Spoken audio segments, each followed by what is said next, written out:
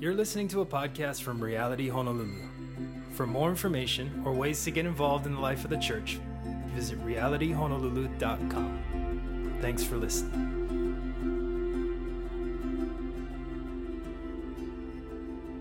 Good morning, church. Reality Ohana, thank you so much for being with us.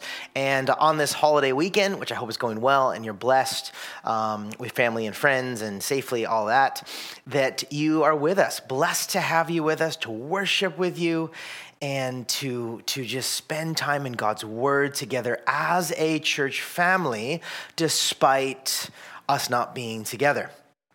Before we get into the Word of God like we do every week, I want to continue our time of worship by taking a moment to pray for our tithes and offerings and your generosity and your giving, that we want to, as an act of worship now, I'm going to give to the Lord and pray over these funds that He would use them for His glory. Again, for any information about this or how to give or how to participate in the building of God's kingdom in and through the work at Reality Honolulu, you can check it out at our website. But before we get into the Word of God, as a continued act of worship as we give, let's pray for that now. God, thank you so much for today. Thank you for the ability to gather, even though it's digital, that we would feel unified and connected and together. And we thank you for the ability to gather in small groups and homes, doing house church and take communion and pray for one another and fellowship safely. And we pray that you would just bless today and that, God, you would use these funds, all the giving, all the tithe, all the resources that you've entrusted us with, that you would use them for the furthering of your kingdom, that many would come to know you and experience the love of God through the person of Jesus Christ. So God, we pray for more salvations, more discipleship, more ways in which we can serve the community around us. And so God, be glorified and honored today. In our time, I pray that you would use me as your mouthpiece, that I would be able to communicate the truths of your word correctly and rightfully and anointed. We pray this in Jesus' name. Amen. Amen. Well, we are going to get right into the Word of God. We are in Acts chapter 16, verses 1 through 5. Again, we are just walking through the book of Acts and allowing the Holy Spirit to minister to us. Right? Each week we look in the context and kind of give an explanation of what's going on in the text, what's happening culturally, and what is God doing there, and how does it apply to us. And so why don't you read with me Acts 16, verses 1 through 5, reading out of the NIV translation, as I do each week, and it says this. Paul came to Derbe and then to Lystra, where a disciple named Timothy lived, whose mother was Jewish and a believer, but whose father was a Greek. The believers at Lystra and Iconium spoke well of him. Paul wanted to take him along on the journey, so he circumcised him because of the Jews who lived in that area, for they all knew that his father was a Greek. As they traveled from town to town, they delivered the decisions reached by the apostles and elders in Jerusalem for the people to obey. So the churches were strengthened in the faith and grew daily in numbers. Okay, for context's sake, to kind of catch us up or remind us where we were last week, if you remember, at the end of chapter 15, the last few verses there, we camped out on and we looked at really a hard part in the church's story. It was this disagreement in the text. It says a sharp disagreement. Literally, it's like an emotional or violent argument that Paul and Barnabas had really over something that maybe we read and go, wow, that's not that big a deal, or couldn't you just figure it out? But it was regarding John Mark, Barnabas' cousin, whether he was going to accompany them and go with them on this second missionary journey, which we see starting here today. And unfortunately, and maybe to some of our surprise, right? This is Paul and Barnabas. These are like the leaders in the church at the time. They couldn't work it out. They could not work out this disagreement, and they parted ways. Like, it was bad enough that they couldn't work it out, They parted ways. And we don't really hear about Barnabas anymore. We do hear about Paul, obviously, and that's where we pick up today. And that's what we see. We see today the start of Paul's, what we call his secondary missionary journey, right? Leaving Antioch and going to the cities that we just read about in Acts 13 and 14 that he traveled to and preached the gospel, and many came to be saved, and there was intense persecution. But this is just where he went. He's going back, right, with the purpose of strengthening the churches and equipping the saints and checking on them. A real shepherd, pastoral heart, a real awesome heart that he has to go do that. But we see here, after kind of that falling out, he no longer has his missionary buddy, his companion, his partner, Barnabas, which they've been great partners in the gospel going forth to this time. But this is the first time in these first few verses of Acts 16 that we meet and come across this young man named Timothy. It's the first time Timothy comes on the scene. And we get introduced with what we'll see and learn would become a very dear, not only partner in ministry, but a companion, and even go as far as Paul would refer to him as his son in the faith. But first, before we kind of get into some application and what it means for us, obviously, I want to get a bit into the context and explanation first a bit before we pull out any application, because it's important that we really understand what's happening here in the first 5 verses of Acts 16. So hope you're with me. I wouldn't know if you weren't, but hopefully you are. And we're going to walk through and explain a little of the text and then really pull out some, I believe, things that we can note and learn from that is so encouraging today. And so if you're coming into service today, or just this season, which I believe we probably all are, just heavy and discouraged and broken and hurt and just down, I pray and hope that what we see today would be encouraging to you. And so let's get a little context first, though. So what we see here in Acts 16, verses 1 through 5, is a new companion is added, right? It's Timothy.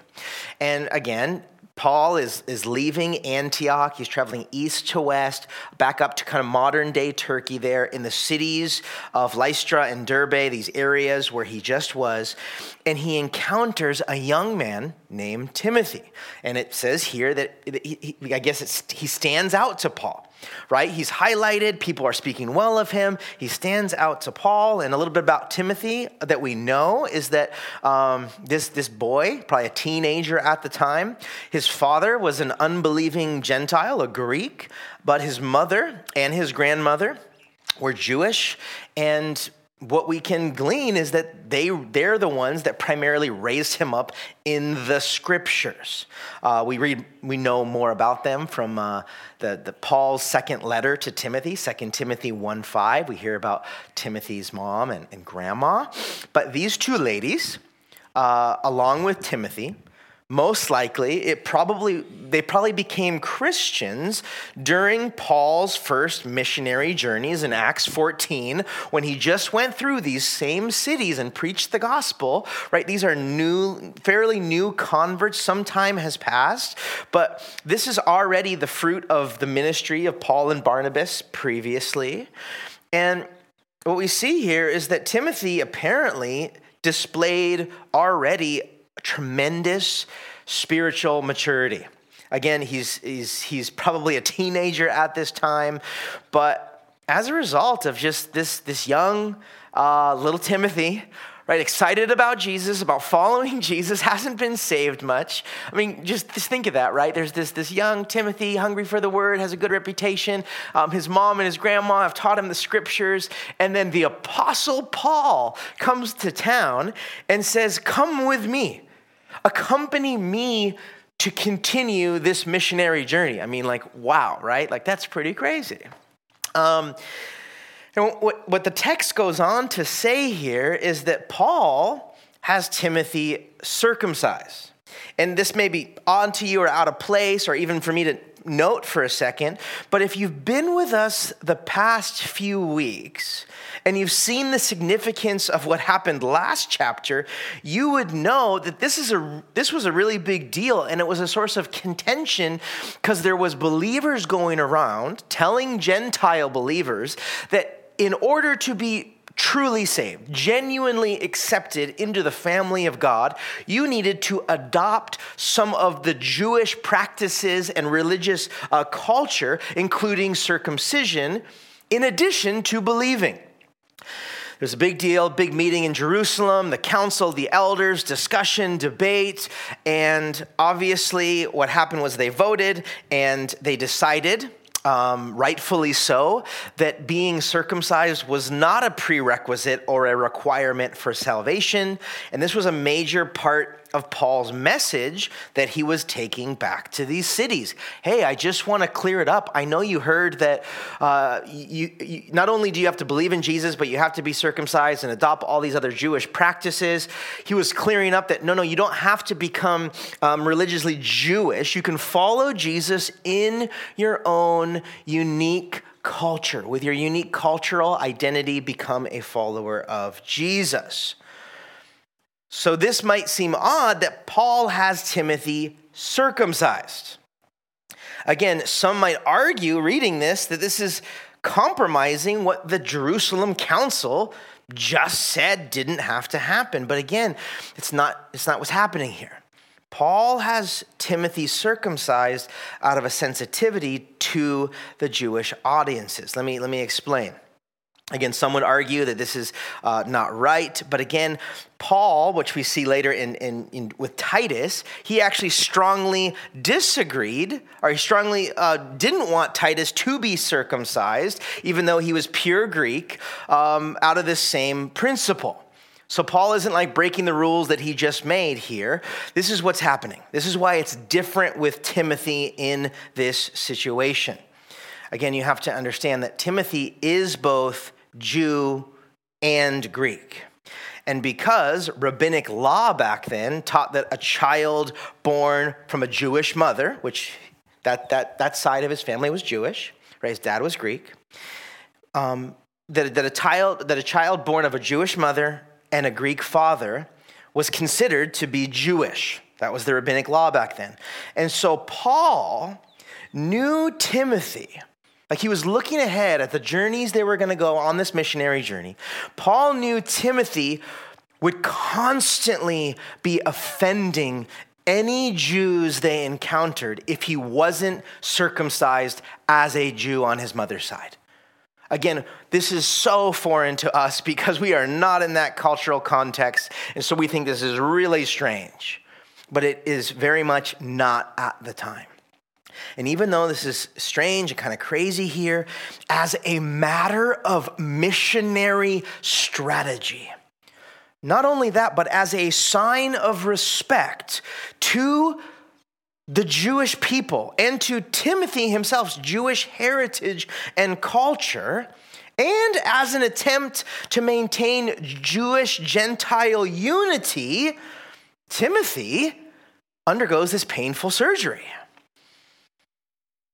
Again, this may be foreign to us and crazy, but in time, we'll see that Timothy's mixed heritage, this Jewish-Greek background, would actually allow him to bridge different cultures effectively in and out. Both Jews and Gentiles alike. God would use who he was so uniquely and effectively for the furthering of the gospel. And even though doing this Jewish religious act of circumcision, he wasn't doing it out of salvation or for salvation's sake, but he was actually doing it not only to honor his own cultural heritage, but also as a missionary strategy to have the gospel go forth in those areas. And what we'll see is that real fruit and significance would come from this. Okay, so pull out for a second. The salient point here, I believe, is that what we will learn is that what we see here in Acts 16 is the start of a wonderful, relationship that over time would develop into something so beautiful and wonderful and effective and fruitful and amazing between Timothy and Paul. Again, we read in 1 Corinthians 4, in Philippians 2, in 1 Timothy 1, and 2 Timothy, Paul considered this man, this young teenage man at the time that would grow into a young man, he would refer to him as a son and a co-worker and a partner in the gospel. And again, if you didn't know or make the connection, the books, or rather the letters of 1 Timothy and 2 Timothy, hence the name, are letters written by Paul to Timothy. And these letters are encouraging, instructing, and equipping his younger son, right? His partner, his younger partner in the ministry. If you read those letters, it's how to be a pastor, how to be a leader in the church, how to navigate church drama. And I'm hoping that you actually this week would go and read 1st and 2nd Timothy. Knowing the relationship, knowing where the relationship began, that Paul took young Timothy under his wing and radically was used by God for the furthering of the gospel. And you get to see this mentor-mentee relationship form and happen. And so I'd encourage you to do that this week, outside of your normal Bible reading, to just read 1st and 2nd Timothy and be blessed by that, knowing a little bit more context. But Here's where I want to kind of segue, application-wise. What I want to pull out, or the singular theme or lesson that I want to encourage us with today is this. If it wasn't for the falling out of Paul and Barnabas that we saw last week in Acts 15, then Timothy wouldn't even have been in the picture here. Do you see that? Paul wouldn't have needed another companion and partner to pick up along the way if they had just worked out the problem. Literally, it would change the course of some of the New Testament and the Bible, and there wouldn't be the letters of 1st and 2nd Timothy, and all that God did that would go to do in and through Timothy and Paul would be altered. And the whole rich and wonderful relationship that we see between Paul and Timothy would not have even existed if the actual drama and breakup and relational tension hadn't happened last chapter. That's crazy. Right? If you think of the sovereignty of God and God's rule and reign and how he orders things, and look what God did through something that was so horrible and heartbreaking and even a really hard part of the church's history. God is doing something new.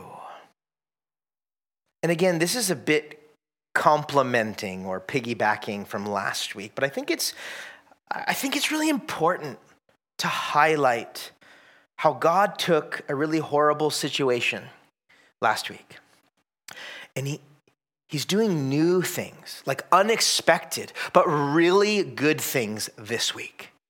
I don't want it to pass us over, and I know there's a lot of ways you could teach this text, but I want to acknowledge that, and I'm hoping that it's encouraging. And again, I don't want to use this, nor do I think we should use this one situation as a blueprint or a recipe for how God is always going to do it all the time in our life. When bad things happen, all of a sudden, right after he provides. I don't want to use it as a blueprint for what is always going to happen every time in the same timing, of course. But I do want it to highlight a tangible example that I believe reminds us of what the heart and the character of God is for his people and his desire for each of us. And it's this.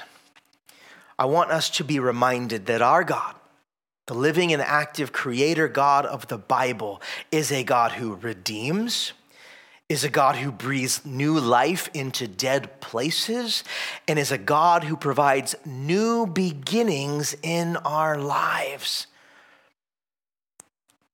Guys, our God redeems. right? Redemption is at the heart of the gospel. The gospel is that God takes sinners and he makes them saints, that he takes our sin and its penalty, that Jesus died for it and he clears our debt. That we were once as crimson stained, but he now washes us white as snow. Redemption is at the heart of the gospel. And guys, God also does this with relationships in our lives. He also does this with hard seasons, with the broken places in each of our lives. He is a God who is able, who wants to and desires to bring redemption to those broken places and broken relationships in our lives. What we have to know about our God also is our God breathes new life into dead places. Guys, raising dead things to life is also at the heart of the gospel message. Right? Once we were dead in our sins, but now we are made alive through Christ Jesus. Right? Once we were spiritually dead, headed for eternal death and separation, but the gospel, the good news, brings us not only life abundant, but life eternal. The gospel breathes life, brings new life into dead places. And he does that also in our lives. He breathes life into things that we were thought were dead. He brings us joy from sorrow and mourning. He brings us hope when we're hopeless. He reminds us of his unconditional love and acceptance when we feel like we're all alone and forgotten. Guys, I've been a pastor long enough to see that God is in the business of bringing new life in relationships, in marriages, between siblings, between parents and kids, between broken relationships, that God is able and capable and desire to breathe life into the places in our lives that we feel like are dead and gone. Our God is a God that brings new life, that breathes it into those places. And our God is a God that provides new beginnings. He provides new beginnings. Again, this is what the gospel does. Right? Once we're saved, once we believe, once we receive Jesus Christ as our Lord and Savior, Scripture would tell us, Paul would write to the Corinthians, that we are now new creations, that the old has passed and the new has come, that we're born again. Church, we get a second start through Jesus Christ. He forgives our sin. He redeems our past. We get a do-over. God provides new beginnings. And we're reminded of that in Paul's situation here, that he even does it with relationships. Right? Timothy and this partnership on the second missionary journey is a new beginning, and it's a beautiful new beginning. They themselves had no idea what would come with it. Paul, alone, with Silas, he was there with Silas, but this long relationship with Barnabas had ended. There was heartbreak. He was on this new journey with Silas, who he didn't know, and he came across this young man named Timothy, and it was the start of a new beginning, a new relationship, a new partnership, and a new season in their lives. And again, this beautiful new beginning was following a really hard relational breakup. And honestly, guys, I can testify that this is the very thing that God does for his people. That after seasons of heartbreak, after fallouts of relationships, after lost hope, after loss, that our God, the living and active creator God of the Bible, through his son Jesus Christ, desires and is able and does bring about new beginnings, new relationships, and new seasons of our lives. And the reason why I wanted to camp out and to remind us this morning is that we are in a season, this COVID season, on top of normal life. This whole season, this last year, has been filled with brutal loss. Loss in a lot of different ways. Loss of life, loss of normalcy, loss of relationships over very differing opinions of the world. There's been brokenness, there's been pain, there's been heartbreak. We are living, I think for a lot of us, I know we're living in a season of the end of Acts 15, where we just feel like, man, we're in a season of loss and brokenness and heartache and, oh, I've missed out and oh, I've lost a loved one and you name it. I feel like for a lot of us, we're like, God, I feel broken. I'm hurting, I'm tired, I'm weak.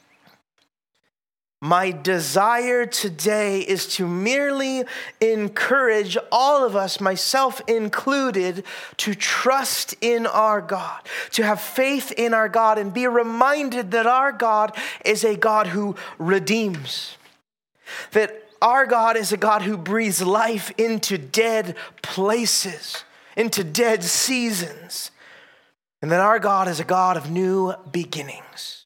Again, the timing of how this comes about and how it comes about isn't going to just be how Paul and Timothy are, right after another, and it's going to look the same, and a relationship was broken and he gives me a new one all of a sudden. But again, it's not going to look exactly like this.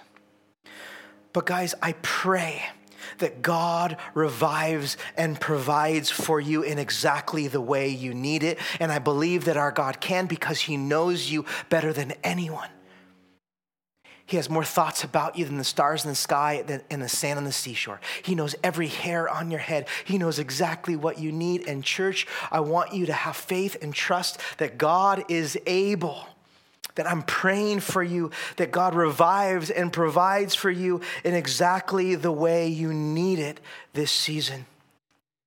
And guys, as we enter into this time of worship, in the same vein as what we've been talking about, I want to allow King David, a worship leader and a man after God's own heart, I want his words to prepare our hearts for worship this morning. And I want to do it by reading Psalm 103. I'm going to read this, be encouraged, be stirred up. I pray that our hearts would be prepared to worship in these few next songs. Here it is. Psalm 103, a psalm of David. He says, "Let all that I am praise the Lord. With my whole heart, I will praise his holy name. Let all that I am praise the Lord. May I never forget the good things he does for me. He forgives all my sins. He heals all my diseases. He redeems me from death and crowns me with love and tender mercies. He fills my life with good things. My youth is renewed like the eagles. The Lord gives righteousness and justice to all who are treated unfairly. He revealed his character to Moses and his deeds to the people of Israel. The Lord is compassionate and he's merciful, slow to get angry and filled with unfailing love. He will not constantly accuse us, nor remain angry forever. He does not punish us for all our sins. He does not deal harshly with us as we deserve. For his unfailing love towards those who fear him is as great as the height of the heavens above the earth. He has removed our sins as far as from the east is from the west. The Lord is like a father to his children, tender and compassionate to those who fear him. For he knows how weak we are. He remembers we are only dust. Our days on earth are like grass, like wild flowers. We bloom and die. The wind blows and we are gone, as though we have never been here. But the love of the Lord remains forever with those who fear him. His salvation extends to the children's children of those who are faithful to his covenant and those who obey his commandments. The Lord has made the heavens his throne. From there he rules over everything. Praise the Lord, you angels, you mighty ones who carry out his plans, listening for each of his commands. Yes, praise the Lord, you armies of angels who serve him and do his will. Praise the Lord. Everything he has created, everything in all his kingdom, let all that I am praise the Lord. God, thank you. Thank you for this time to be reminded that you are a God who redeems. You are a God who breathes new life into dead spaces, and you are a God of new beginnings. God, I pray that this would have been encouraging to those listening. I pray as we worship you now, as King David said, that we would praise the Lord with all that we are, with all our heart. We thank you for today. We pray that you would sustain us this week, that you would revive us and restore and redeem the broken places of our life. We pray these things in Jesus' name. Amen.